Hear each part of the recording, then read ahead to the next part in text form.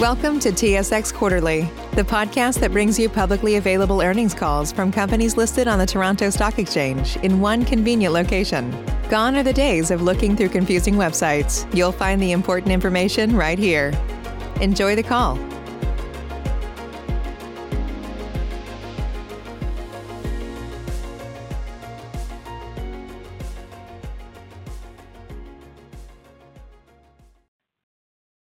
Good morning, ladies and gentlemen. Welcome to the Kinaxis Incorporated Fiscal 2020 Fourth Quarter Conference Call. At this time, all participants are in a listen-only mode. Following the presentation, we will conduct a question-and-answer session.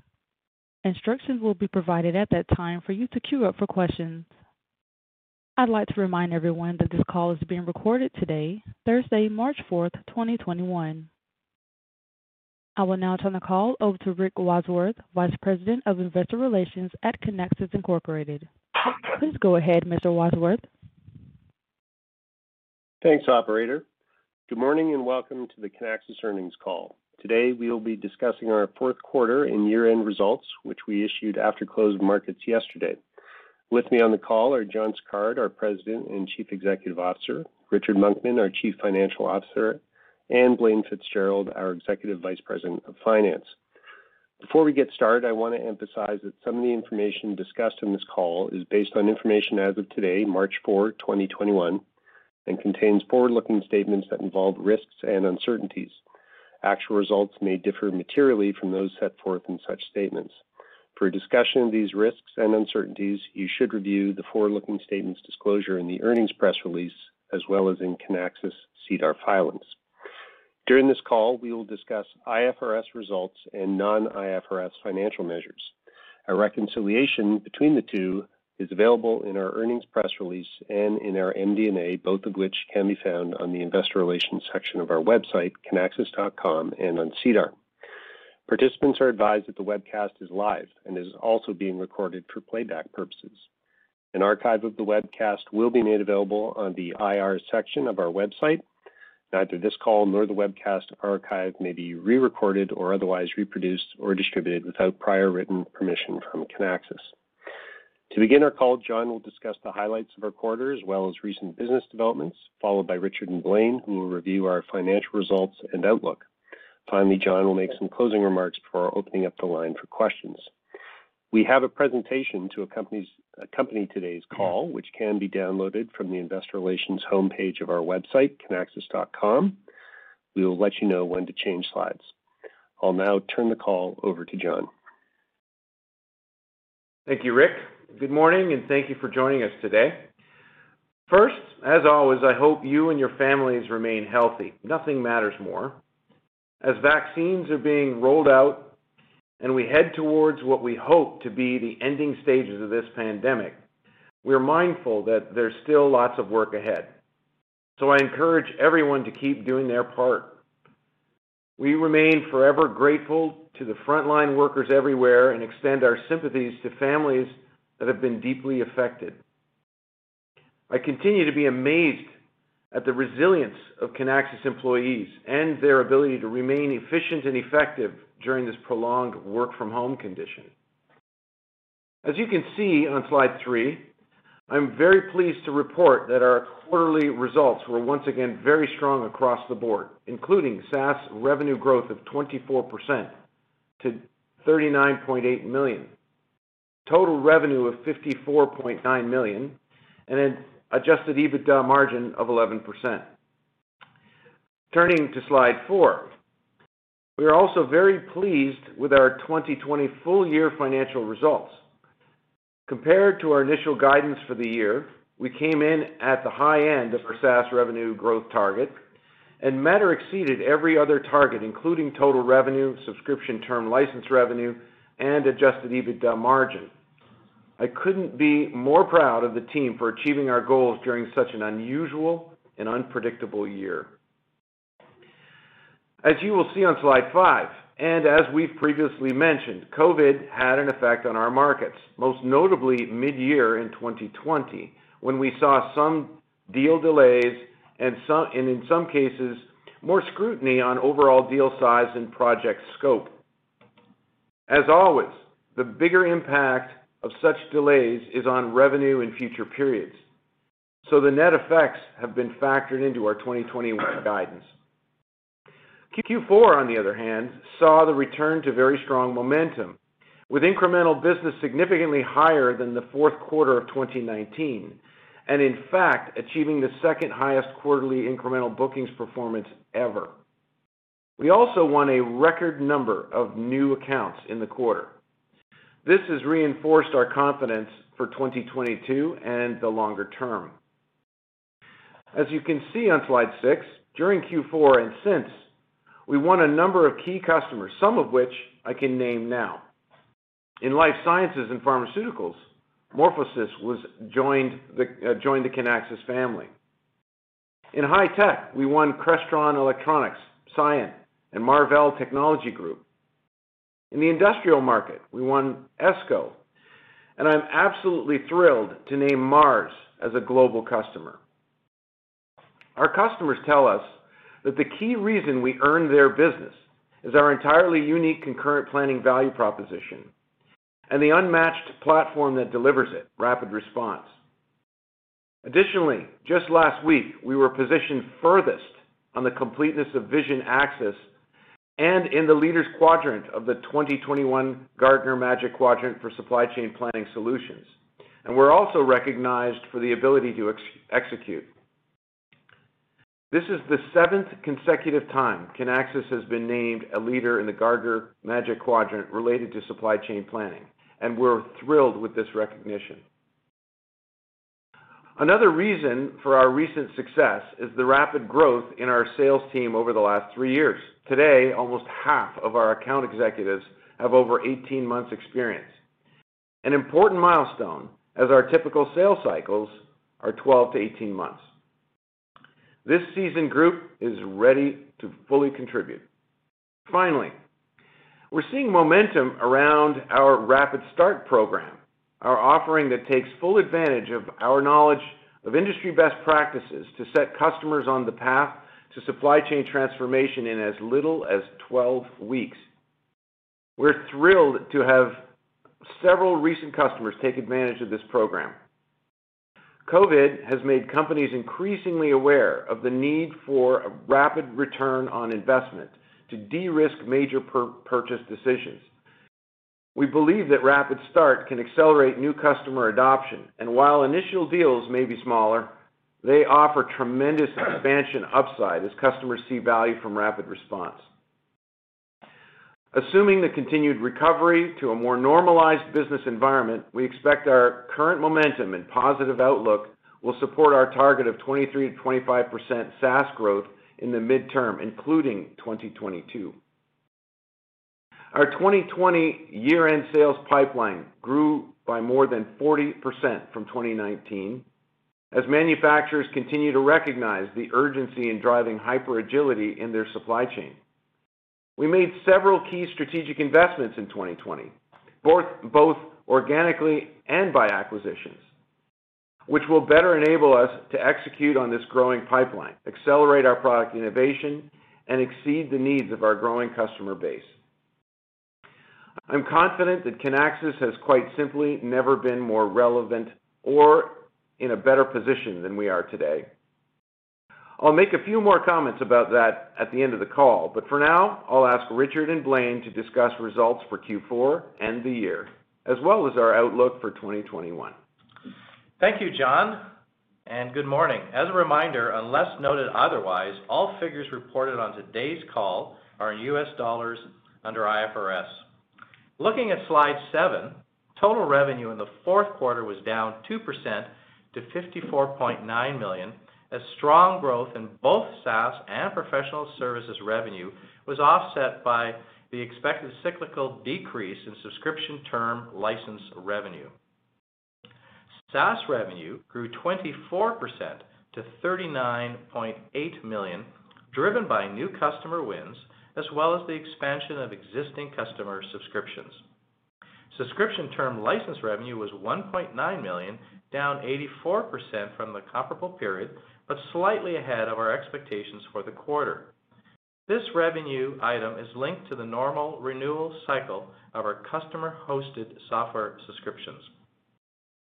Our professional services activity was strong again, resulting in $11.3 million in revenue, or 27% growth over the corresponding quarter of 2019. As previously noted, this revenue will vary from quarter to quarter based on the number, size, and timing of customer projects underway, as well as the proportion of work assumed by our partners. Maintenance and support revenue for the quarter was $1.8 million, a decrease from the same period in 2019. The decrease was solely due to a one-time adjustment to revenue allocated to the maintenance support component of an existing customer's subscription contract. Supported by a backlog of more than $12 million for 2021, we expect future maintenance support revenue to be just over $3 million per quarter. We continue to be pleased with the diversity and strength of our total revenue base. For the year, our 10 largest customers accounted for 27% of total revenues, with no individual customer accounting for greater than 10% of total revenues. Gross profit decreased 16% to $34.8 million, representing a gross margin of 63% compared to 74% in Q4 of 2019. The change reflects a few items.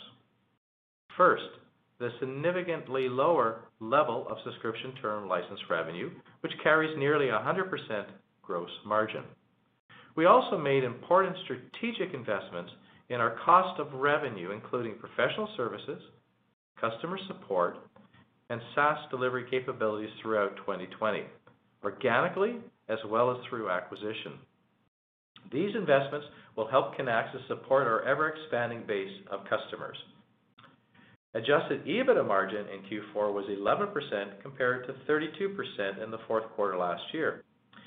In addition to the impact from the lower proportion of subscription term license revenue, we made major investments in our product development team in 2020, as well as grew our operating teams across the organization globally. Overall, including 2 acquisitions and our organic hiring, we grew the Kinaxis team by roughly 50% in 2020.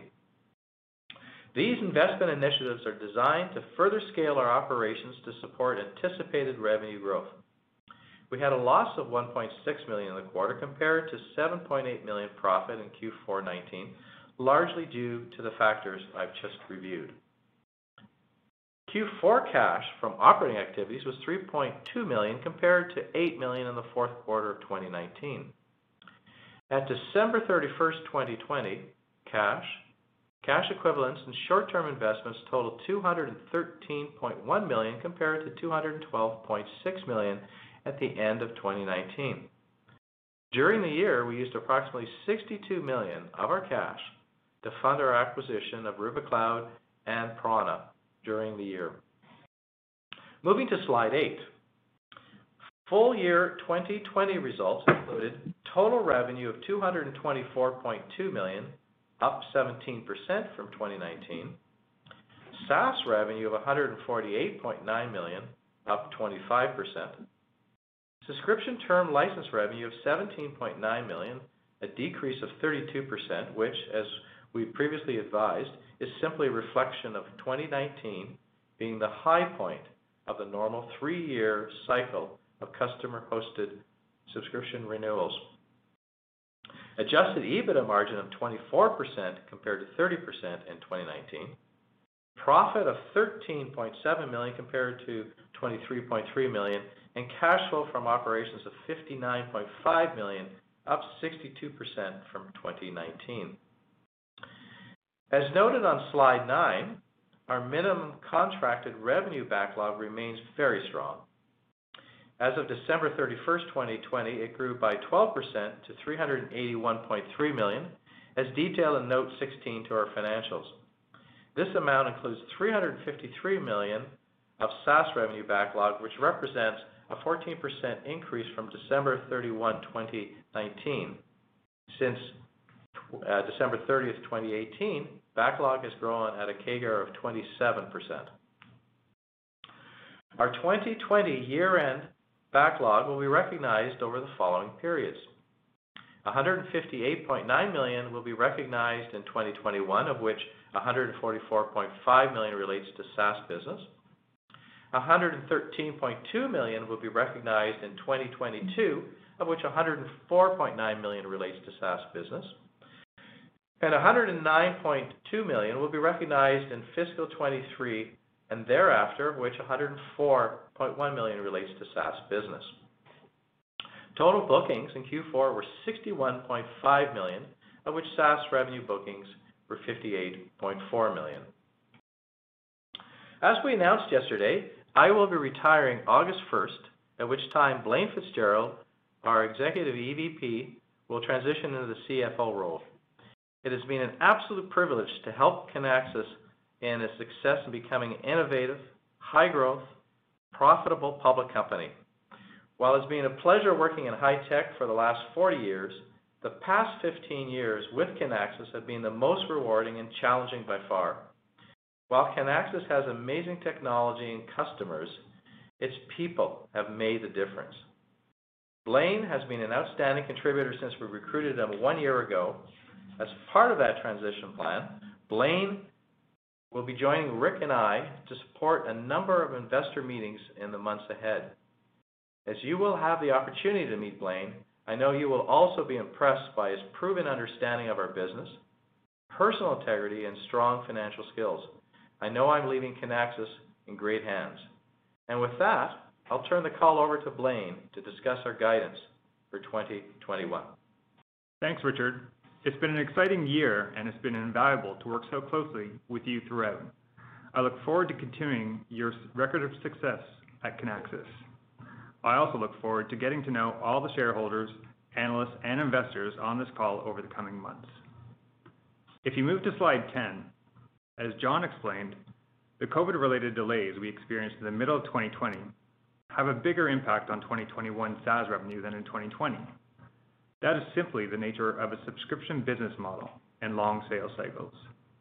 Given that fact, the backlog Richard just outlined, and our current outlook, we are introducing guidance for 2021. We expect 2021 SaaS revenue growth to be between 17% and 20%, still a very healthy outlook given the circumstances. As we've previously communicated, based on the normal cycle of customer-hosted subscription renewals, we expect subscription term license revenue to be between $3 and $5 million in 2021. The underlying base of subscription business from these customers remains materially unchanged from 2020 and recent years. We expect total annual revenue for 2021 to be in the range of $242 to $247 million. We expect an 11 to 14% adjusted EBITDA margin for 2021. This estimate is primarily a reflection of COVID-related incremental subscription booking delays in 2020, the lower proportion of subscription term license revenue in 2021, which, compared to 2020, drives an approximate $14 million reduction in adjusted EBITDA on its own, and the strong level of strategic investments we undertook in 2020, which is setting us up very well for future growth and scale. Looking at other financial targets for 2021, we expect a gross margin in the 63 to 65% range. Sales and marketing to be approximately 24 to 26% of revenue. R&D to be roughly 24 to 26%, and G&A to be in the 16 to 18% range. Finally, CapEx will be between $33 and $38 million. This amount is roughly equally split between significant expansions to our data center capacity to support our growing customer base, and investments in our new Kinaxis headquarters. When the building is ready in early 2022, we will be excited to bring the team back together to a new, safe, state-of-the-art facility that will help us attract world-class talent. Moving on to slide 11, consistent with the strong bookings momentum we started to experience in Q4 and our elevated end-of-year pipeline, we anticipate that 2021 will be a much better year for signing incremental business and winning new customers.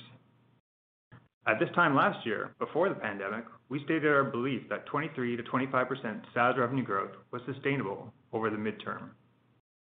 We delivered that performance in 2020, largely off the support of strong bookings in fiscal 2019. While the COVID-related delays from last year forced a slight deceleration in SaaS growth in 2021, we continue to believe that 23 to 25% SaaS growth is achievable again in 2022. In 2022, we will also hit the peak of our renewal cycle for on-premise customers. So subscription term license revenue should grow to $24 to $26 million in that year, and gross margins should expand to the high 60s. Our operating expense growth rate will also temper over the next couple of years. So we would expect adjusted EBITDA margin to be in the 20% range for 2022. Naturally, we will provide specific guidance on our usual schedule. We see room for improvement in SaaS growth, gross margin, and adjusted EBITDA margin in the longer term.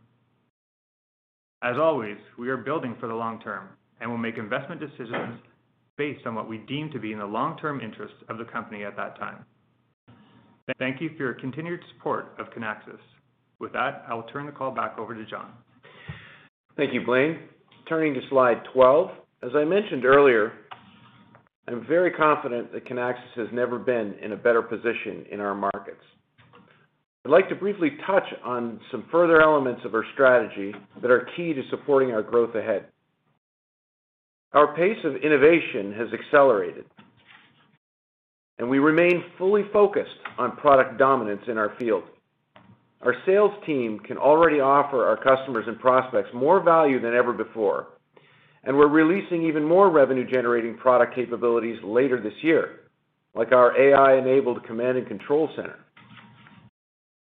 We will also continue to remain open to product-enriching acquisitions. We will continue to significantly expand our data centers to ensure an ongoing premium level of service delivery to our customers. We are also continuing to grow the programs and points of engagement with our existing customers, including up to the most senior level executives, to ensure that we're consistently exceeding their expectations. We're getting greater support at each step of the customer engagement process by a rapidly expanding group of partners. We recently signed 5 new system integrator partners who will take on professional services engagements to help our global customer base digitally transform their supply chains. We also brought on 5 new referral partners, both consultancies and solution providers who are equipped to recognize the fit between prospects' business needs and rapid response capabilities.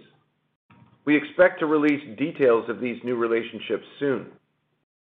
And finally, our brand new solution extension partners are helping Kinaxis expand rapid responses capabilities for enhanced customer value, greater stickiness, and entirely new revenue opportunities. You can expect us to add more new partners across every category in 2021. All of these developments would be impossible without our amazing team and our People Matter Here culture that we support and create every day. On that note, I would like to say a personal thank you to Richard. He's been an invaluable partner to me and the full Kinaxis family throughout his long tenure. He has helped Kinaxis grow, been a diligent corporate steward, taken us public, and dedicated himself to making sure that the investment community understands our performance and future opportunities. Truly, the company wouldn't be in the excellent position it is in today without his very significant contributions. I'm grateful to Richard for ensuring that the transition of his role will be entirely seamless, and I look forward to continuing to work side by side with such a great talent as Blaine. Finally, as always, thank you all for taking the time to join us on the call today. With that, I'll turn the line over to the operator for Q&A. At this time, if you would like to ask a question, please press star 1 on your telephone keypad to be placed into queue. If your question has been answered or you wish to remove yourself from the queue, press the pound key. And please limit yourself to 2 initial questions. Thank you. We'll pause for just a moment to compile the Q&A roster. Save big on brunch for mom, all in the Kroger app. Get 16-ounce packs of flavorful Angus 90% lean ground sirloin for $4.99 each with a digital coupon. Then buy 2, get 2 free on 12 packs of delicious Coca-Cola, Pepsi, or 7-Up, all with your card. Shop these deals at your local Kroger, less than 5 miles away. Or tap the screen now to download the Kroger app to save big today. Kroger, fresh for everyone. Prices and product availability subject to change. Restrictions apply. See site for details.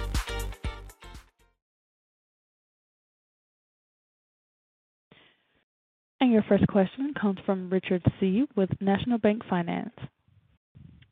Yes, thank you. Just first off, wanted to say congratulations to both Richard and Blaine for your respective retirement and promotion here. John, it's nice to see the backlog trending up here. When it comes to your prospects in general, what have been the conditions that they've been waiting for to really make decisions to move ahead? And do you think that's pretty much behind us now? And how we look at this going forward? Thanks. It's a very great question, Richard. And the easy answer is time to value. Under COVID, the customers and prospects that we're talking to today are looking for extremely rapid, healing, if you will. Every manufacturer that we talk to is in a state of pain, and so they're looking for their own inoculation. This is the start of a transition. This is a start of their transformation. But as I said in the opening remarks, the Rapid Start program is gaining speed, and it's because our prospects and the pipeline that we're looking for, they're looking for value within the 3 to 5 month time frame.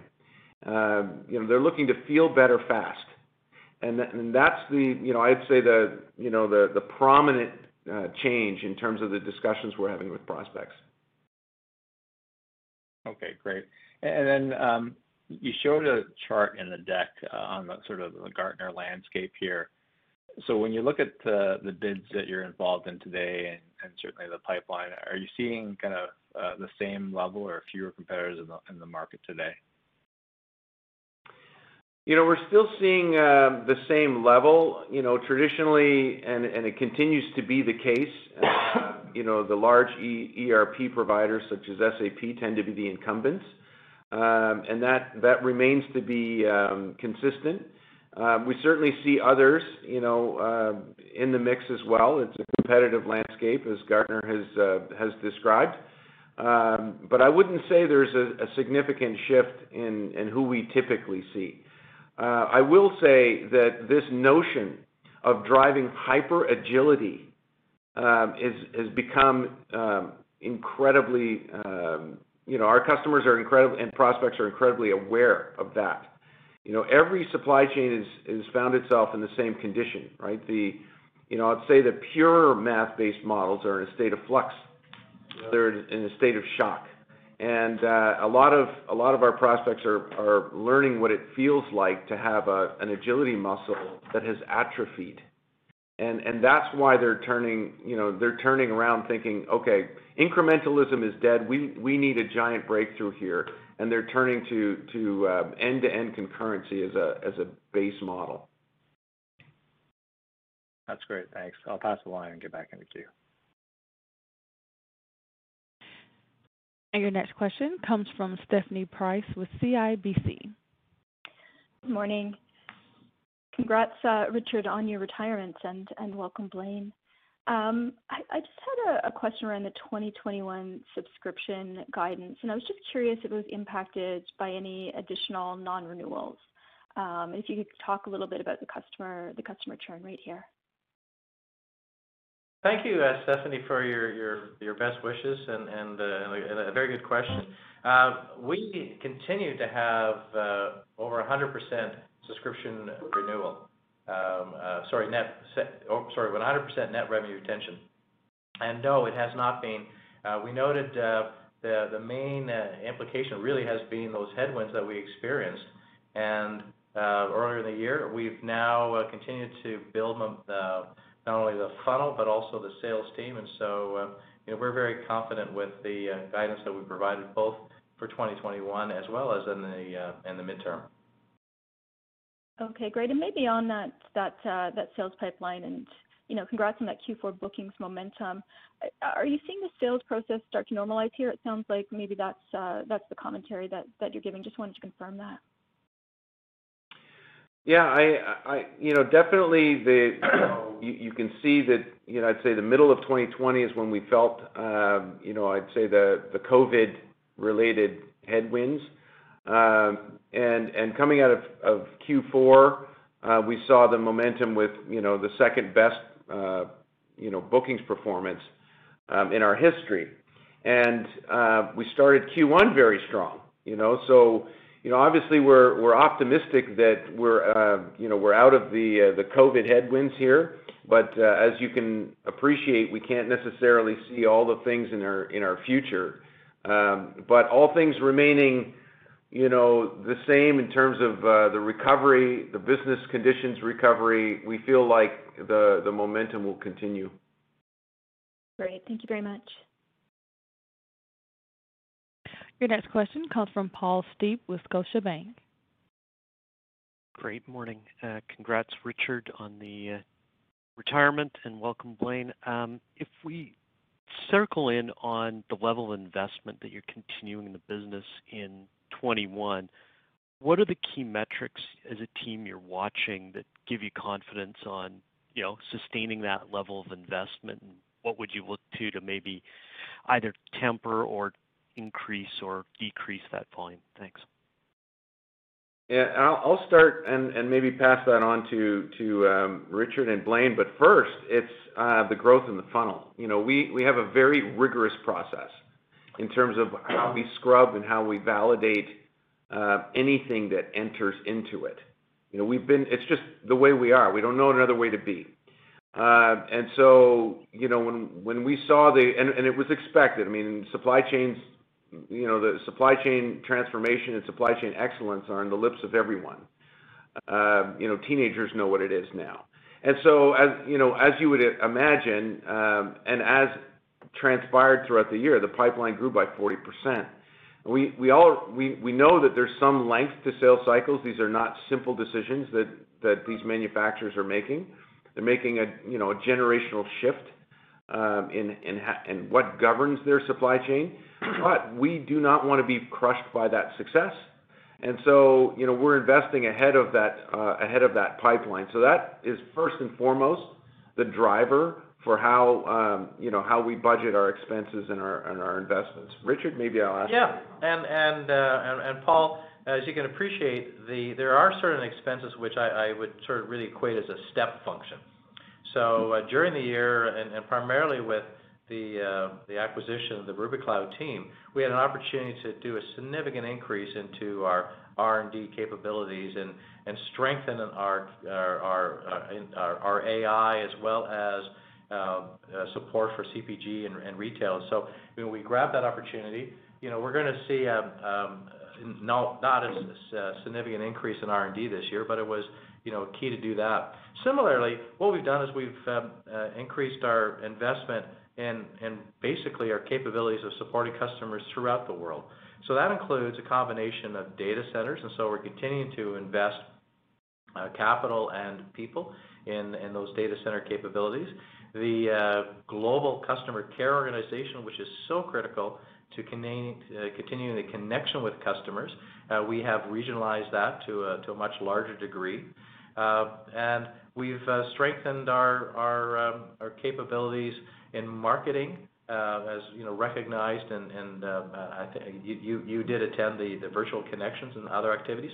So there was a number of initiatives that we did, and that really resulted in that 50% or more increase in people this year. Again, now that we've made those key investments, it's a matter of looking towards our return on those investments, and so it's a matter of really the timing of that subscription revenue growth in the out years aligning. So I think we probably are at a higher level of from an operating margin perspective, R&D, G&A, marketing this year, but that's, again, as our cadence will provide guidance for 2022 next year. Okay, just to follow up on that, can we talk a little bit about the velocity of new product development, namely Rubikloud, and are those products that you're investing and ramping on this year, are those fully factored into the F22 guidance in terms of the return to the sort of 23% plus range, or is that incremental that we should think about it? Thanks. Yeah, so, from my perspective, I think 2020 was a year where we produced more innovations than any that I can recall, at least in immediate time frame. It was a great year for innovation, and anyone who attended the virtual Connections conference, which we had, just unbelievable, 3,000 people registered, witness. There was some amazing innovations, and those are slotted to be in generally available state as part of 2021 on the roadmap. And so, yes, we have factored all of that in, as not only our 2021 guidance, but as well as 2022. As it relates to Rubikloud, the thesis behind it, as mentioned in previous calls, was the fact that they had filled white space in market segments that we already serve. Predominantly CPG and to some extent life sciences, and I'm pleased to say that thesis has come to fruition through 2021. The other key thesis was the strength of their machine learning bench and essentially doubling our own, and that integration has gone exceptionally well. And the fourth being their attraction in the retail space. And so, we're going to continue the integration step. I'd say the third element of that thesis is the biggest lift of them all, where we're integrating their technology stack along with ours, and that's been factored into our investment in 2021, as well as the predicted return on that investment in 2022 and beyond. Thank you. Your next question comes from Paul Treiber with RBC. Oh, thanks very much, and good morning, and just congratulations to Richard and Blaine. Just in regards to the disclosure on incremental bookings, which I think is very helpful. When you look at the year in its entirety, it still looks like there was obviously a headwind from COVID in the middle of the year, and as a result, the year looks down a little bit. How much bookings do you think have shifted to the right as a result of delays around COVID? And do you expect those to close, in the next several quarters and sort of get back on track? Well, thanks, Paul. And so, so the short answer is yes. You could see from the results that we published how strong Q4 was, and as John noted, we have been, continue to close business in this quarter, which we'll be sharing with you when we provide the Q1 numbers, obviously. But there's another trend that has been very interesting, and that is the expansion component of our business. So these are customers signing up for broader use of RapidResponse, some of the new innovative services and applications that John has discussed. We're seeing an increase in that weighting, and so while the time we went out as a public company was about 50-50, and it sort of morphed with the focus on some very, very large new name customers down to the sort of 2/3, 1/3, 2/3 being with new name customers. Over the last couple of years, it's returned to a more of a 60-40 weighting, and even a bit higher, maybe in the 55% for new names. So, and that is a combination of not only those services, but also the focus, the dedicated sales team now just working with our growing base of customers. And so, the dynamic is yes, we have some of the headwind issues that we talked about earlier for new name customers, but we've got a very strong base of existing customers that we continue to expand into, and so those I think are reflected in some of those dynamics. Thanks, that's helpful. And then just secondly, I was hoping, could you touch on the patent dispute that came up this quarter to the extent that you can directly speak about it, or maybe just indirectly, what's been the impact or not on either bookings or just discussions with customers?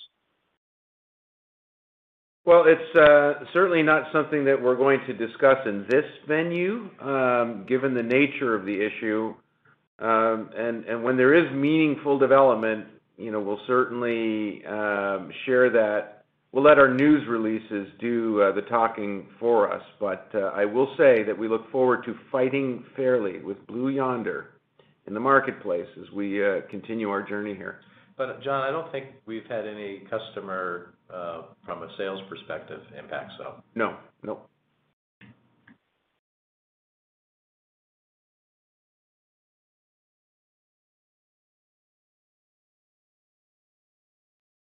Your next question comes from Thanos Moschopoulos with BMO Capital Markets. Hi, good morning. I'll echo the congratulations to Richard and to Blaine. In terms of the guidance, if I take your SaaS revenue for Q4 and I annualize it, that gets me to 90% of your 21 SaaS guidance, and that's a higher coverage ratio than we've seen in prior years.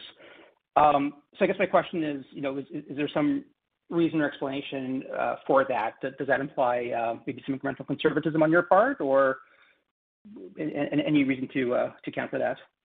Thanks. Thanks, Thanos, and I'm looking forward to getting to know you better throughout. So the way that we look at our guidance, and we are pretty happy with the guidance that we provided. We look at it more as in terms of the opening backlog at a point in time. So our opening backlog at the beginning of 2020, for example, worked out to about 83% of our ending SaaS revenue. And so if we take that same proportion going forward in that same ratio, our guidance for 2021 and going forward is going to be exactly on par with what we saw historically. I guess my thought on that was that the opening backlog doesn't take into account anticipated renewals, which you probably know are coming. Whereas looking at Q4 annualized, that might take those future renewals into account. But at any rate, I'll move on to a different question. If I look at sorry, go ahead. Well, I was going to say, Thanos, you did pick up that very good point in your research, and that absolutely that that extra 20-odd%, 18-20% is going to be driven by renewals, by new name wins and expansions, and so absolutely it depends upon the timing of those renewals in the year. We do have some lumpiness, and what's really critical is within the current year is the timing of when we secure a new name win. So obviously, if we close a customer on July 1st, a new name customer, there's 6 months of revenue, but assuming a 3-year term, it's 100% impact in the out years. And so when we look at as Blaine noted, we look at a number of measures, and one of them being the minimum committed backlog, but it's also looking at the funnel and the turnover and just sort of allowing for where we think those timing of the deals will occur. And as is our practice, what we'll do is we'll update you and the rest of the market each quarter as we move through this journey on new name wins. So there's at this juncture of the year, the best guidance really is to sort of use our rule of thumbs with regards to the backlog. Okay, appreciate that color.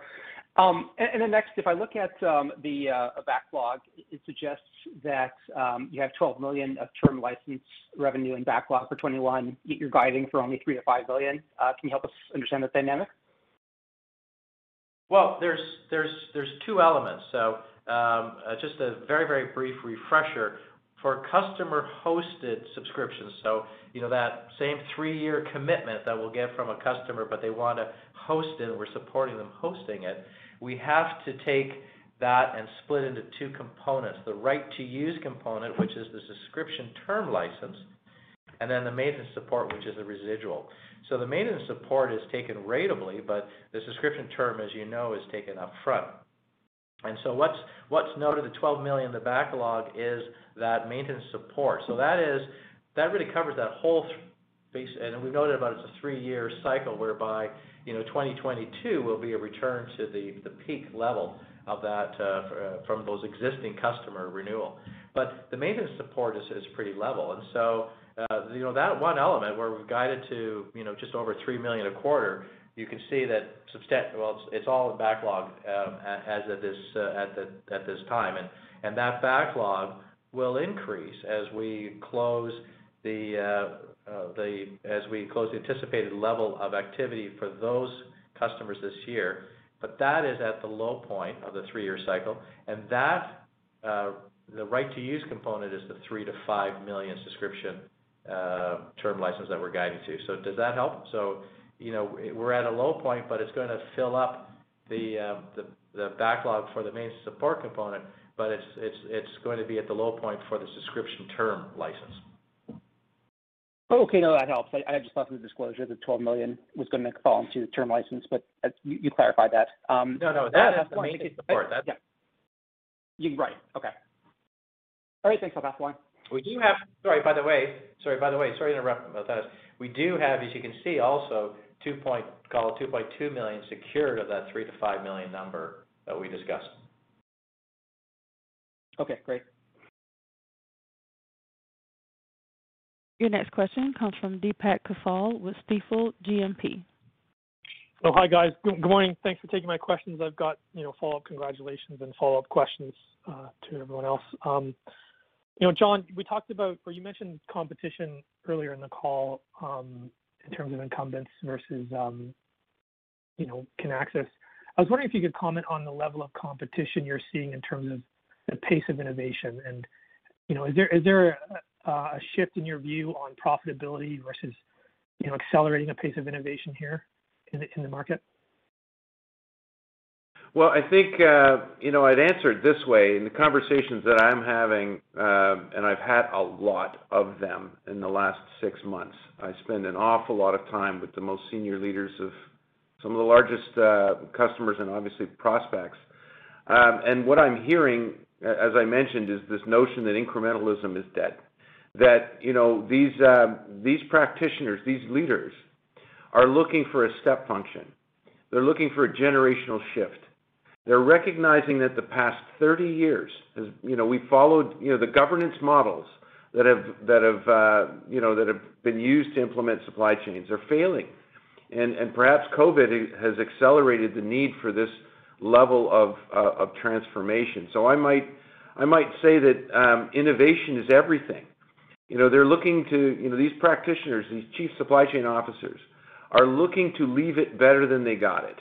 They're looking to set, the next generation on a positive path. And they recognize that, moving from a cascaded, pure math-based solution, accuracy without agility, this isn't the path, right? They're looking for a situation where accuracy and agility can live in perfect harmony.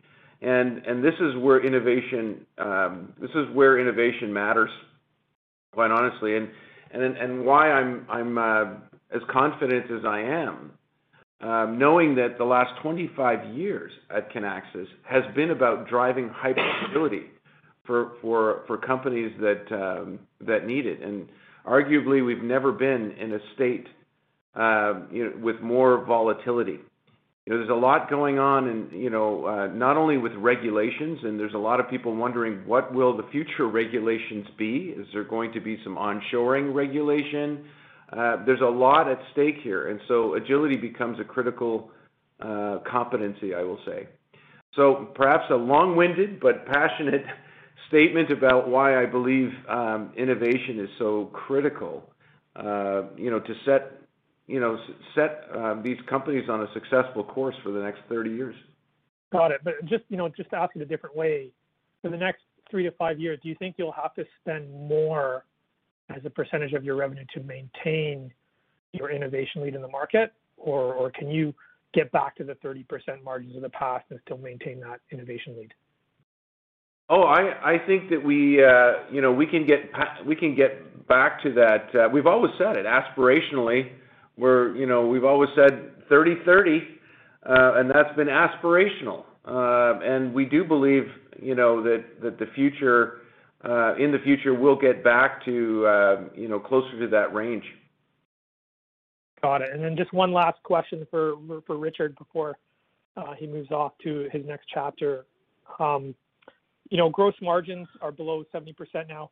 Is there a structural change here now that you have a higher mix of costs related to your data centers? And likewise, is there a structural mix in the cash versus non-cash portion of cost of goods sold? Any color you can give there would be helpful. Thanks. Yeah, sure. So absolutely, we're making investments. In fact, we're making investments in all three components of the cost of revenue, which are in our case, our professional services, the broader customer success organization, and then the data center. And now a lot of the data center costs are on a P&L basis are amortization, so they do not impact adjusted EBITDA.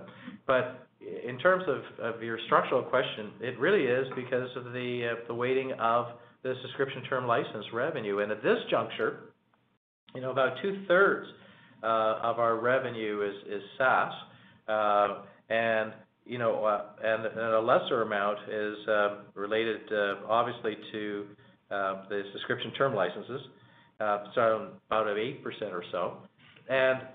But the subscription term licenses on that 3-year cycle have been really with long-term customers. And so as we continue to grow our SaaS business, and that is a higher margin business, we're going to see a higher weighting and mix of that in the overall revenue line. It's going to have less of an impact as we continue to expand our revenue, this subscription term license. And so as John said, I see no reason why we couldn't move back towards that sort of 70% level. So we're going to continue to absolutely invest, but as the weighting of the subscription term license, as the weighting of the SaaS revenue continues to grow, that is going to drive, that's probably the biggest driver for gross profit. Got it. Thanks again. Your next question comes from Suthan Sukumar with Eight Capital. Good morning, gents, and congrats, Richard, and great to meet you, Blaine. Looking forward to working together. The first question I had was on new customer wins.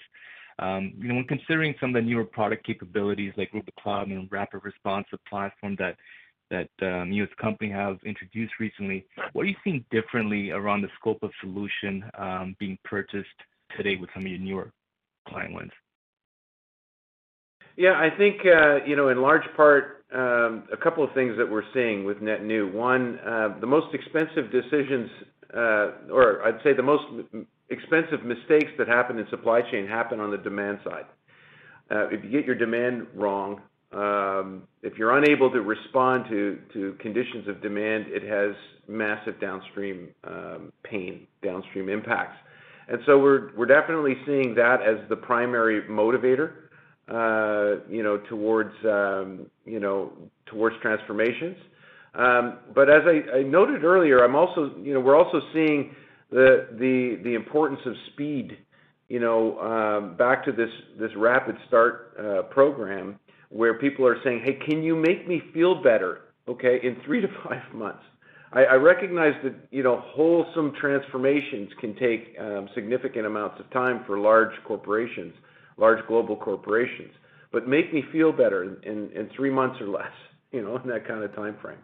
And so we're seeing those are the two, I'd say, elements now where the speed to go live, okay, becomes a critical factor, and it is typically focused on the demand side. The thing that we're seeing, and again, it's quite natural, you would see as a result of COVID, in some cases, demand is going through the roof for some, and demand is falling under the floor for others. And that disruption, regardless, requires a lot of agility, to either maximize the opportunity and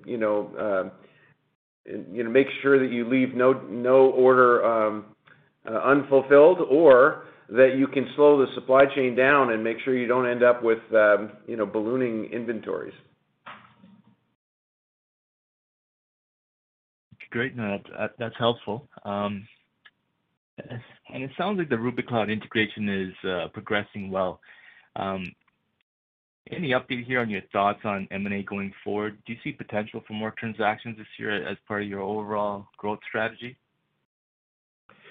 So thank you for that question. Indeed, as I mentioned earlier, the thesis behind the Rubikloud acquisition, sort of had three prongs to it, and the first two and the people side of things, despite being under these isolation type conditions, have been successful. We're thrilled with the talent and the management team and the intellect that comes along with that acquisition, and we're also happy to have added some customers based on the technology that they brought with them.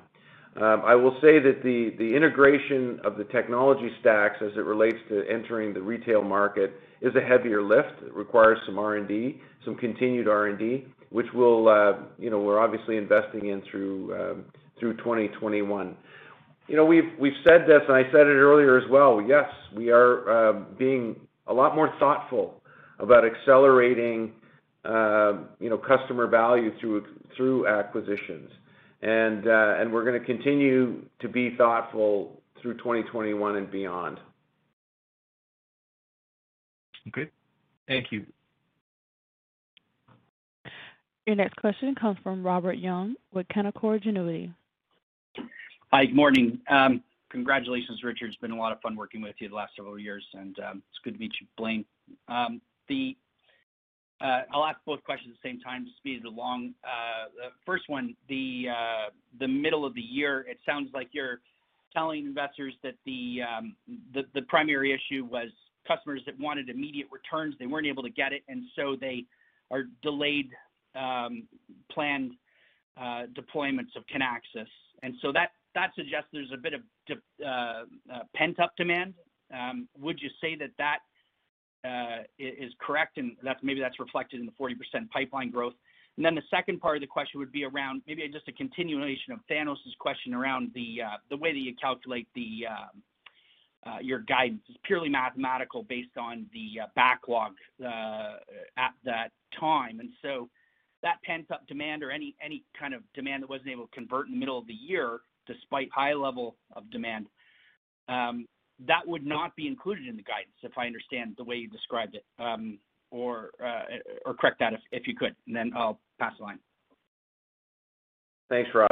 I'll answer the first half of that question and pass it off to Blaine for the second half. On the pipeline question, you're correct in that I'd say the trough occurred sort of mid-year, and while I can only theorize what was the cause of that trough, I can imagine, and in fact, in speaking to chief supply chain officers, many of them were just absorbing the condition that they were in, right? Recognizing that they had never ever experienced humanity, the current planet has never experienced a global pandemic. It's been over 100 years. So I would say that middle of the year, many organizations were taking a pause and trying to figure out how to absorb the condition they found themselves in, and that caused a delay, I think, in terms of deal flow. And if I look at Q4, I might believe that those delays are behind us, and we're seeing some momentum now. And looking at the start of Q3, I might feel the same way. Obviously, I'm cautiously optimistic in that I can't predict what else will happen with COVID and COVID variants and the like. I do think that organizations now, they're well past sort of the main event of COVID and recognizing that, okay, I get it, we need a transformation, and they're now exploring their options. And I think that every boardroom, I've had this conversation with a lot of chief supply chain officers, and they've agreed. Every board is asking their CEOs, what will you do next time? And that's what's fueling this desire to transform, right? This need, to look at what governs supply chains differently. And so I think that is fueling the pipeline for us and the 40% growth that we've seen. I'd say the second half of the year we saw more acceleration. But I'll turn it over to Blaine to comment on your question about guidance. Yeah, so if we go back to the conversation on SaaS guidance, there's really two main components that we look at beyond the opening backlog. And one of those is renewals, and it depends on the renewal cycle that we have at any point in time. 2021 is going to be a lighter renewal cycle than we see in most years, so that isn't as big a factor in how we come up with our guidance. The other factor, obviously, is exactly what you talked about, which is pipeline and pipeline conversion throughout the year. Now, when we consider it, we obviously don't look at just the annual pipeline. We look at it from where the pipeline is looking to land for each quarter. And the Q3 and Q4 conversions that we're expecting to have will have a much smaller impact on 2021 revenue guidance going forward. So we think that what we have right now is the appropriate guidance for 2021.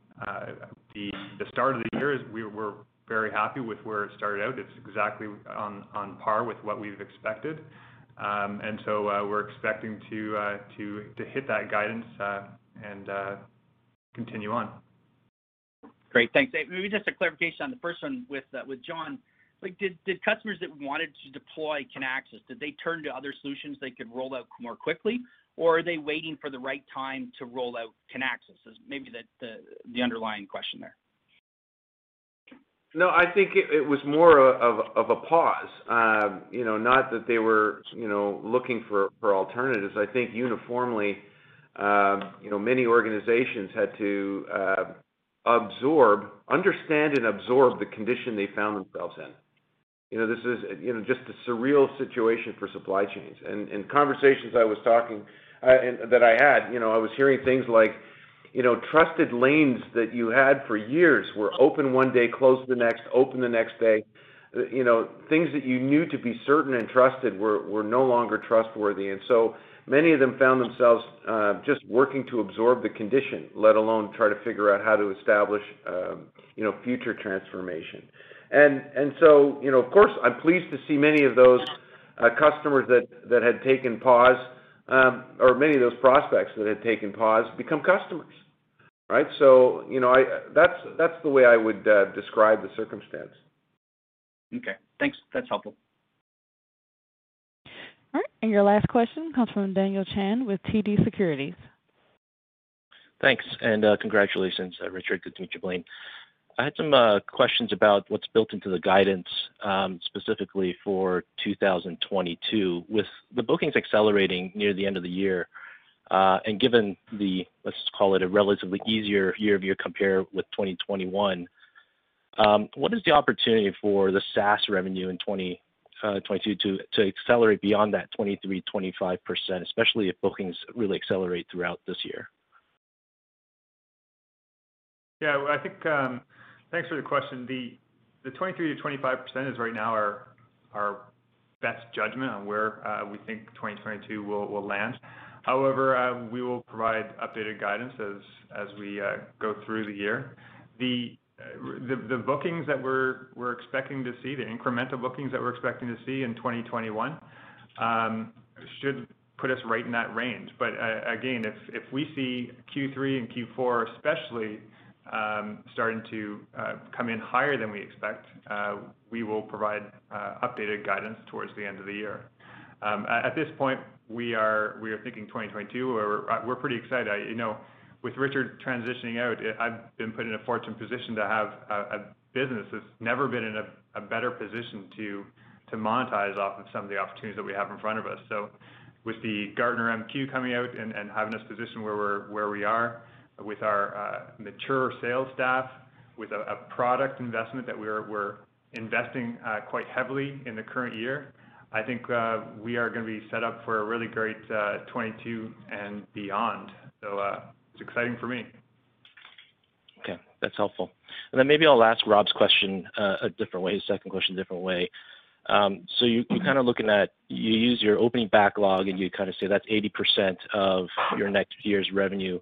With the bookings momentum that you have, is there an opportunity that the current backlog makes up less than 80% of the 2021 revenue if the bookings really accelerate, especially as you're exiting this year, maybe in the first half of the year, bookings come in stronger? Is that an opportunity?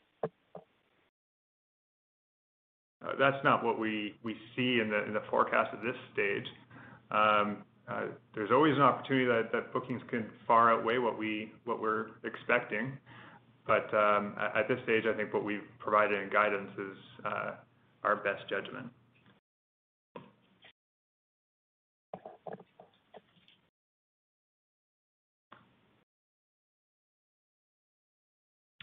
And there are no more questions at this time. Great. Thank you, everyone, for participating on today's call. We appreciate your questions and, as always, your ongoing interest and support of Kinaxis. We look forward to speaking with you again when we report our Q1 21 results. Bye for now.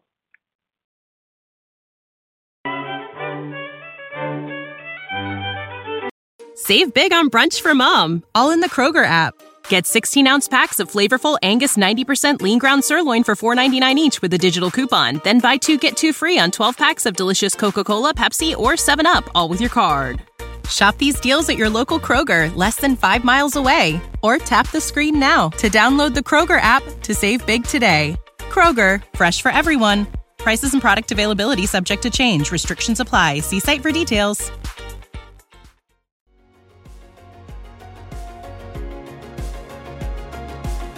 Thank you for listening to TSX Quarterly. If you enjoyed the cast, remember to leave a good rating. And remember, for any additional inquiries, please consult the company's investor relations section on their website. See you next time.